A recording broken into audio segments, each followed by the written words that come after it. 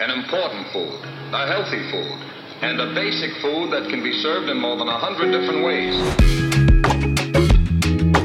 No magic and no miracles, it's against the rules. Up and down the aisles the shopper goes, and what she'll buy, nobody knows. Hello and welcome to the Fat for Weight Loss Show. My name is Aaron and I am your host for today's episode. If this is your first time listening to this podcast, let me introduce myself. Firstly, I am from Australia, if you hadn't already guessed from the accent, and I run a ketogenic food blog called Fat for Weight Loss, found at fatforweightloss.com.au. And the aim of this podcast is to dig into the world of nutrition, fitness, and everything in between. I'm a nutritional therapist and an advanced sports exercise nutritional advisor. However, I am not a doctor, so I cannot give you any medical advice. This also applies to any guests involved in this show.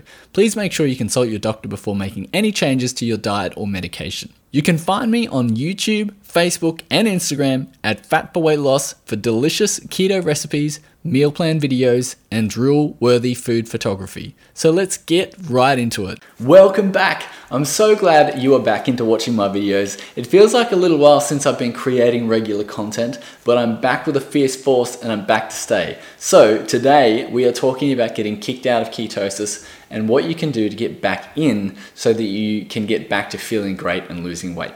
So here are my top 3 ways to get back into ketosis regardless of your experience. This will work just as well for you as it will for your next door neighbor. However, if you've been keto for a little while beforehand, you might find it a little bit easier to get back in because your body already knows how to burn fat for fuel. Now, these methods might get you back into ketosis, but if you've been getting kicked out a few too many times this month, it might be time to take things a little more seriously with the help of a nutritional therapist like myself. Otherwise, my upcoming One Pot Wonders cookbook will help you create a batch of meals that you can keep in the freezer. It could be the difference between last-minute fast food or a healthy keto meal. You can get all the information in the description below. So let's jump right in. The first step to getting back into ketosis is fasting. Fasting for at least 20 to 24 hours can easily eliminate excess carbohydrate storage from your body, otherwise known as glycogen. So glycogen is the first energy source to be used up, and starting with glycogen in your muscles and then ending with glycogen in your liver. During a 24-hour fast, be sure to keep hydrated using electrolytes to ensure that you're able to hold the water you're drinking. Hydration is key during a fast, but electrolytes like sodium, magnesium, and potassium are vital to keeping you feeling good during your fast. So I won't lie to you, if you are new to keto, doing a 24-hour fast will be really hard.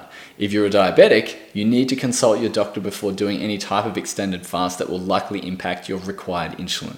Step number 2, high intensity interval training or exercise. High intensity interval training targets your carbohydrate storage system.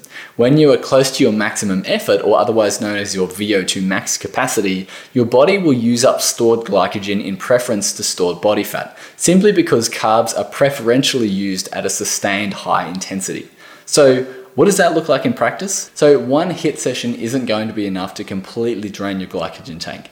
Depending on how many carbs you ate the day before, I'd recommend coupling this technique with fasting to ensure you completely drain the tank. HIIT training can be different exercises, but the main goal is to put your maximum effort into short bursts of exercise. This might look like 20 seconds on and 10 seconds off, or it might be 30 seconds on, 30 seconds off.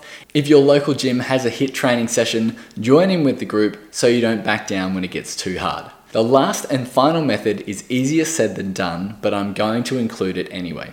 Try to prevent it before it happens, and you won't leave the metabolic state of ketosis in the first place. Now, obviously there are times when this is unavoidable, but if you keep eating too many carbs and it becomes a habit and it's not just a rare occurrence, then you might need to take a step back and reassess. What could you have done to prevent that situation from happening? How could you have been better prepared for occurrences like that in the future? How can you prepare your future self? These are all good questions to ask yourself. Don't beat yourself up about it. We're all human and we make temporary lapses of judgment. So don't let the blame cause you to spiral out of control and throw out all of your hard work. Some simple tricks might be to use putting all the carbs in a box in the cupboard or having a few delicious meals stocked up in the freezer for when the fridge gets low. And you know yourself better than I do, so have a think about what your weakness is and use all of your energy to prevent that weakness from happening in the first place. And because I think it's appropriate, I'm throwing in a fourth tip. This last tip allowed one of my followers to lose 16 pounds in just 5 days without really much effort at all. And it's called the 5-day carb cleanse. And it's designed to get you back into ketosis as quickly as possible while teaching you how to prevent it from happening in the first place.